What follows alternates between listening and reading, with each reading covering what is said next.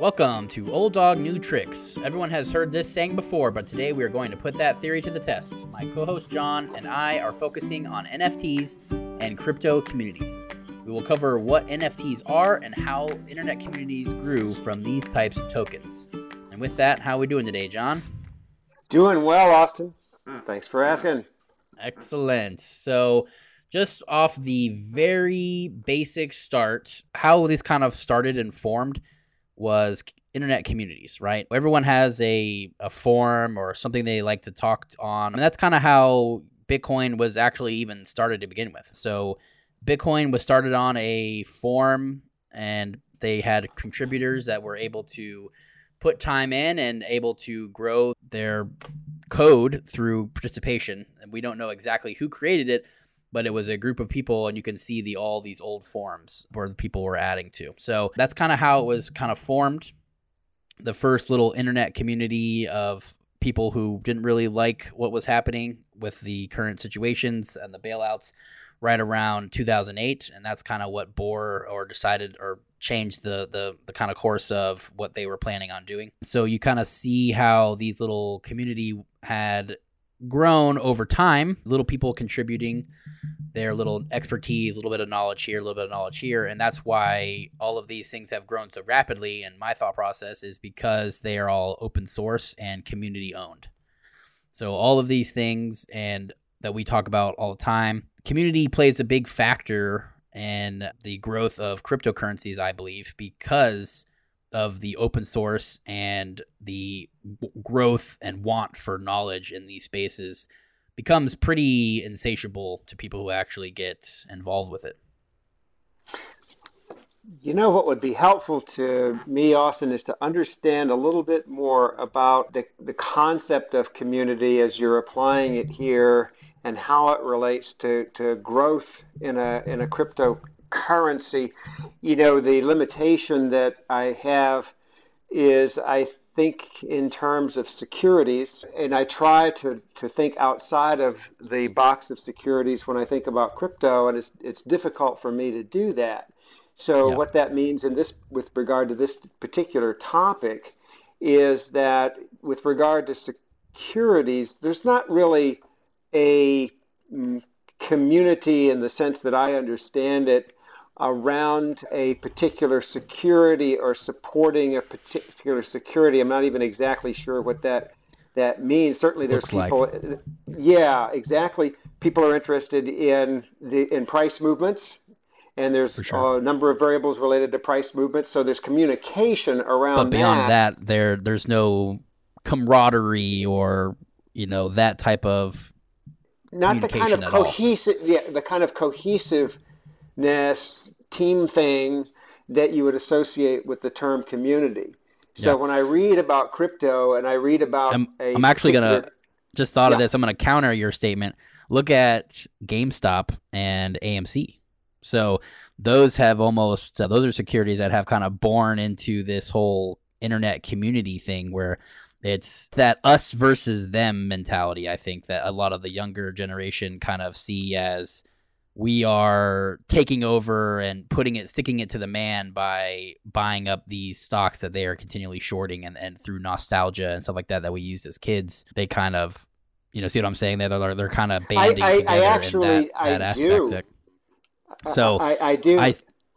It's not something that I would say the OWGs would probably resonate as much with, which is why I see you're kind of thinking the confusion to me. But like in my thought process, like I said, that I found all of the information that I started with just on the internet through just searching and finding like forums through Reddit and Twitter and all these things.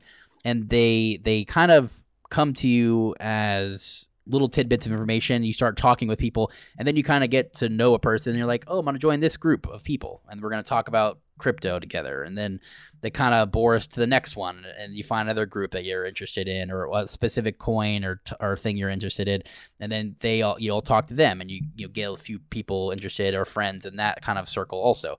So in the truest sense, I feel that like crypto communities, and we've kind of seen the evolution of these. They started out with just people kind of crowding around one specific currency coin or crypto cryptocurrency coin and started a group. And then that's how it kind of bore on Reddit. There was like 10,000 members of whatever coin you are, and everyone's all excited and passes all the information around these things. And then they get to know each other. And then we have seen a huge boost in community building with these. So if you don't really know what NFTs are, there is no specific correlation with community and NFT, but I just think they lend the most by their very nature, they structure sort of group-like attention in the they same usually way have that smaller supply. There's only usually with the whole craze is there's 10,000 of these. There's a in the same way that a game membership. Right. In the same way that a gaming stock might attract a certain group. And actually, exactly. One thing that ran through my mind that really captures where the understanding information gap between the two of us is you raised that brilliantly, that notion of game stocks. Yeah. And OWGs, there are some who trade game stocks, but when you say the vast majority of us have never traded game stocks, when I think the closest... Or GameStop, right? Well, GameStop as a GameStop as a game stock. Yeah. The closest I think I would get to something like that would be, Procter and Gamble or Merck. Yeah, just I'm not in the same place.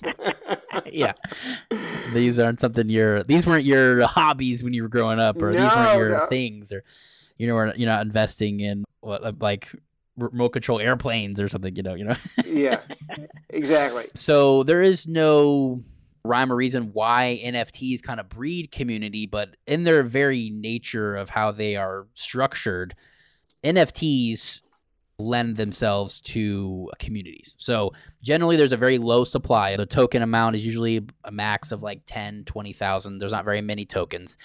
They usually are connected to some sort of artwork.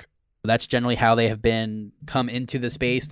In the future, I don't think NFTs will only be artwork or only be something specific. I think it's just a different classification of a cryptocurrency token. So we can kind of back up a little bit and kind of explain the actual definition for these. So when you think of cryptocurrencies and you think of Ethereum, we kind of covered Ethereum last week. Ethereum has a token that's made on Ethereum is what they refer to as a token standard. So there is ERC20 and there is ERC 1155s and ERC 721s. So to you, that's all gibberish, but what they each stand for is something specific. ERC20 tokens are generally we're trying to be a currency or some sort of a loyalty reward points or some sort of tracked system, but they're all equal to each other. So one Ethereum equals one Ethereum. One link equals one link.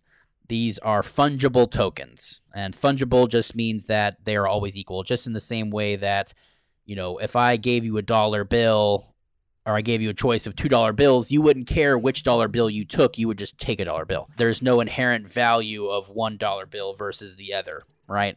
So when you get to ERC 721s, which is a non-fungible token, that's what NFT stands for, these mean that one of these tokens, if I present them to you, you might want to choose a different one because of the artwork that's there or because each one of these is a unique token. They're all not created the same. They're not all equal, so that there is not really any fungibility to them, right? So just how if I showed you two pieces of art and one was, Monet's painting in the park or, me scribbling, which one are you going to choose if those are two tokens? Hopefully the Monet painting, I would assume, right?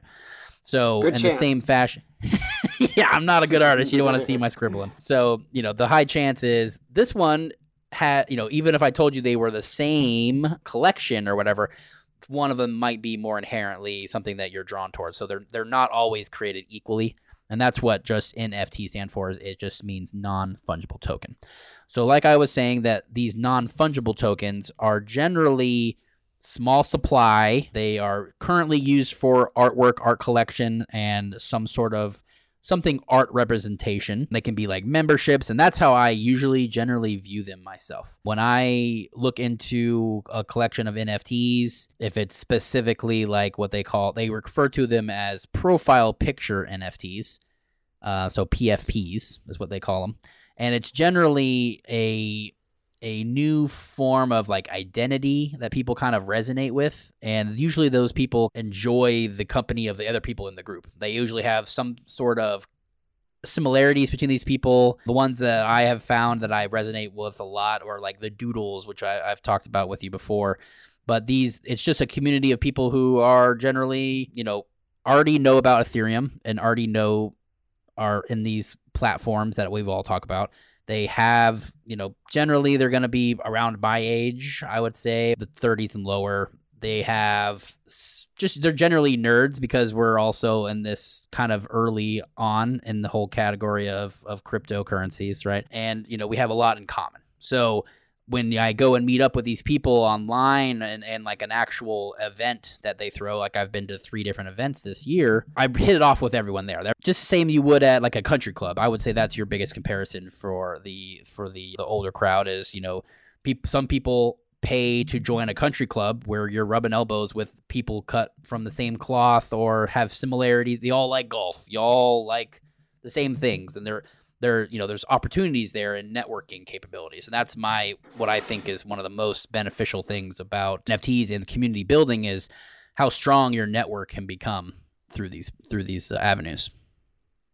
Okay, now that's really helpful to me, Austin. What you said, I can understand.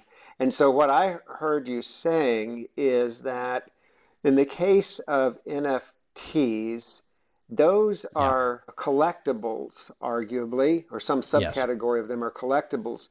And so that kind of collectible, like conventional collectibles, for sure. antique pocket watches, old Exactly. cars, Yeah, they attract a community of like thinkers with similar exactly. interests. And Hmm. so the fabric can be quite, robust. For The sure. community fabric, if you will, can be quite robust.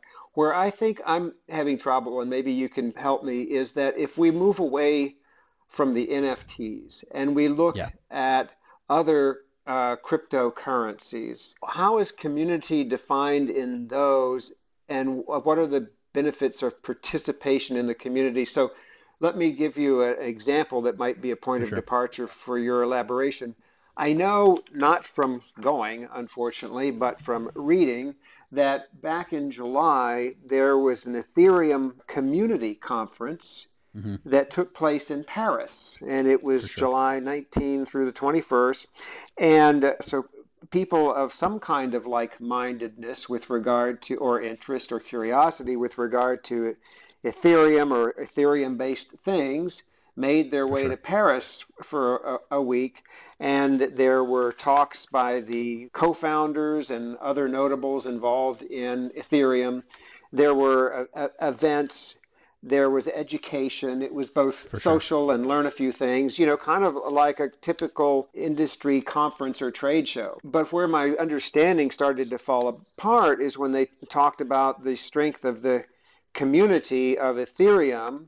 I thought, well, is there a community for, Polygon? Is there a Yeah. community for Diab? I'm just lost Yeah. here now. And I For sure. don't know what Yeah. it means and how it's So beneficial.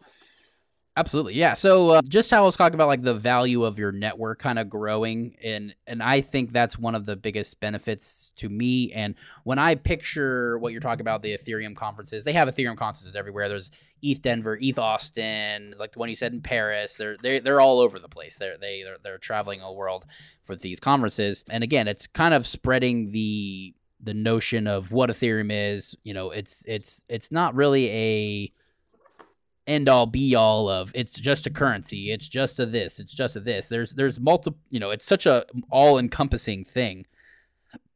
Just how you would go to, like how you said, like a trade show for something you're interested in, there's a lot of overlaps in what Ethereum can accomplish. So what I kind of see the benefit and value of these things are, you get to, like you said, you get to learn about these things if you've never heard about blockchain or cryptocurrency before. So if you're a new person, a neophyte to these kind of realms, you can kind of go and learn. If you're an intermediate, you already know what you're kind of doing. You get to expand into what other things that you might enjoy that you wouldn't have known about previously. There's going to be hundreds and hundreds of booths of people, this is my product. These are my products that I built on Ethereum. And that's kind of the nice thing about these things. It's not such a rigid, structured thing. If I wanted to fire up a company on Ethereum today, me and you could go make Austin John coins right now.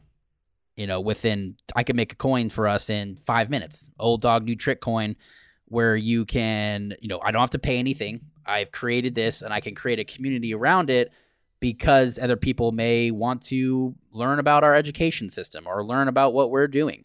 So that kind of entails, to me, it's all of these things are born from the community, just how Ethereum was kind of born from the community. It's a bunch of people who decided to run nodes and mine together. There's no like one person in charge is kind of the thing. And I think that's kind of the mentality that we've had a desync on, is it's all of these things are born from people choosing to take their time and effort, and they may not always get monetary rewards. Like people who don't just run a node of Ethereum or a node of Bitcoin, they have no benefit to them. They don't get monetary rewards. They just get they know that they are securing the network for everybody else. So these things are, I think, born from the idea of community. There's that whole thing we talk about, like meritocracy, where the more effort you put into your system, the more likelihood you're going to succeed in this area of cryptocurrencies. You can learn a bunch of things through other people very easily. I find people all the time that are like, hey man, I love how you do your podcast. I'd love to start doing a podcast. Is there any tips? And, I give them tips, and then I learn something from them. They're like, oh, I was a video editor. Like, oh, sweet, we can trade information there. Like I can learn how you do video edit. I can show you some podcast editing. And it's just I think that's kind of where it kind of bores from, if that makes sense. What do you think there? It does. And actually, as I was listening to you describe it, Austin, two things came to mind. I had recalled reading just a short paragraph by, I think it was the honcho for Ethereum in France. And actually, I think I have it here somewhere. Oh, yeah. Communities are at the heart of the Web3 ethos. For sure. Whatever the economic context, communities are what remains as they strive to ensure an ecosystem survives. ETH is and will continue to be the perfect place to nurture our community, strengthen ties between us, and focus on doing what Ethereum folks do best, sharing knowledge and building for the future. So in my mind, what I'm way you said it. Yeah, what I'm hearing, but what old white guy hears is business development. Okay, this is about business development. They call it community. I get that. I would call it business development because that's what I'm used to. But now I can broaden my But definition. Anyone can join that business. Like you fire up a company, you hire employees, you do all these things, where now with Ethereum, if someone has something they can't solve, or a coder comes to a head and where he can't solve this issue, you just toss it up online and say, anyone have any thoughts about this? And then people go and work with it together. It's all like freelance, and there's a lot of that going around, which yeah, exactly. You're networking with other people and other coders, and it's an open-ended business. That's why I think it's growing so rapidly. It's why I talk about this as the open source values here. Where you're growing up in a country or like in a times of like highly trademarked, highly IP rights are super valuable, and all these things are, I own the rights and the royalties to these things. And I think a lot of the coding in Ethereum is completely open source, so people can make their own things. They can build their own things in Lego. They're like building blocks. You can take these 10 contracts that help build and store money in vaults, then you want to lend those vaults to other people. And, those are three things that already have been made already. You could just take those contracts and add them to yours, and then you can build a different platform aggregating all of them together for Yes. yourself and for other people. Yes.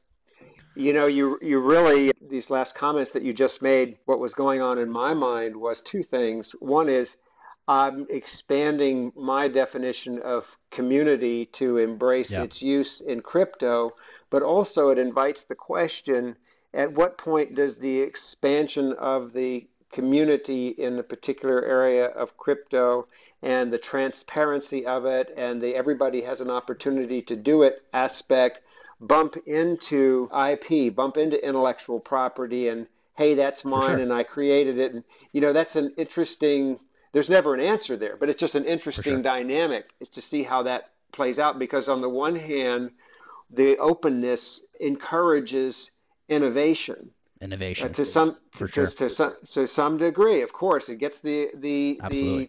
the tinkerers Gets the involved and blood so on. flowing. You get to read all the other creations that other people make, and then that one little idea snaps, and now we're 2 years later we have the entirety of decentralized finance has been born But then because one person created a.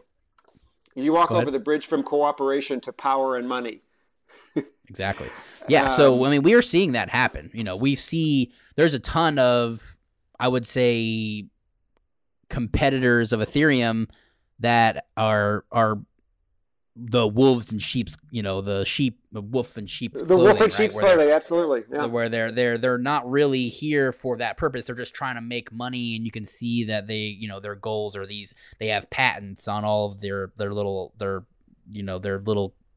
extra creations for blockchain. You've seen, JP Morgan has 200 and something failed patents on blockchain tech Yes. because these are all open source already, and they're trying to Yes. find one thing to patent so they can make money off of it. And I think that we're in that bridge between these things where we're gonna have some of that overlap. We've seen some in what NFT projects where people are sending like cease and desist. You're using my property, my intellectual property. We've seen that happen. Just depends on whoever makes their own coin. They can choose to have those in the rights of the contract. You can say this is 100% open source. Anyone can use it.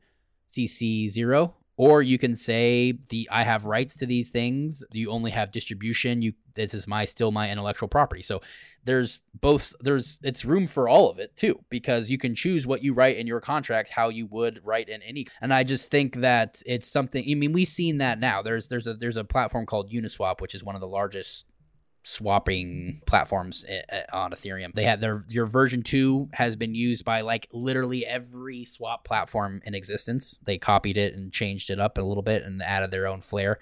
But their V3 has a proprietary license that lasts for like 3 years or something like that. So once that is over, then it won't be. Then it'll be open source again. Who's the license issuer? The lawyer in me is very curious. I don't know about that. There is no like specific license. It just says in there. I can't remember. It's like GP. I'll look it up. We'll talk about it next time because we're getting Yeah, close to ending. But it's like Open GPL. It's like a specific software licensing that you can choose to include in I see. software. I see. The same way that you would for like any software that's online or whatever. Hmm. It's a fascinating area, the area specifically where the open and free movement of thought and innovation bumps into the creation of law and rules Legalities, yeah, for for sure. property protection. It's very it'll be a very challenge. I'm sure, and even now, it's a very challenging, very difficult area. Yeah, but the And yet, government level, I mean, we've seen it happen. Like, are all these going to be SEC regulated? And we're seeing now that like they are trying to push more towards the commodities aspect of these things, right? So, do you think all of these things pass the Howey test? The Howey's test was invented 70 years ago or something like. Does that hold validity to any of this? No. Like, you're talking about orange groves and someone trying to scam people into that. This is a completely different sector where people are choosing to group together and build these things together. There's not generally there's not going to be I expect returns or I expect these things. These are just, first person there gets the most returns because guess what? They took on the most risk, and these are all mathematically built. So that's where I see it a lot of, and it's kind of is. I mean, it's very self-regulating itself. But we'll see how regulation actually plays out.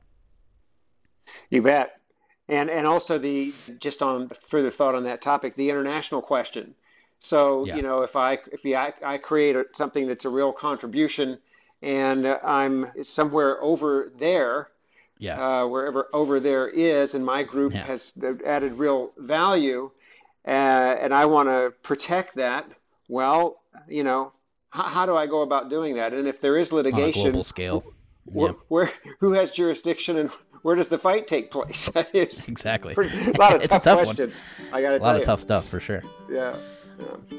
But we're pretty much out of time here. We're just trying to talk about getting that mindset of community building through crypto is just a little bit different than what some of the older generation might. We brought up some really good questions today. Homework wise, I would just say if you haven't gotten anything going, these are good times to be purchasing Ethereum and Bitcoin. We're pretty low. Just how we were talking about the last episode. If you didn't listen to that one, that was a good episode to actually get you going and started in the space. But we'll catch you next week on another Old Dog New Tricks. We'll see you guys later. Enjoyed it, Austin. Thanks so much.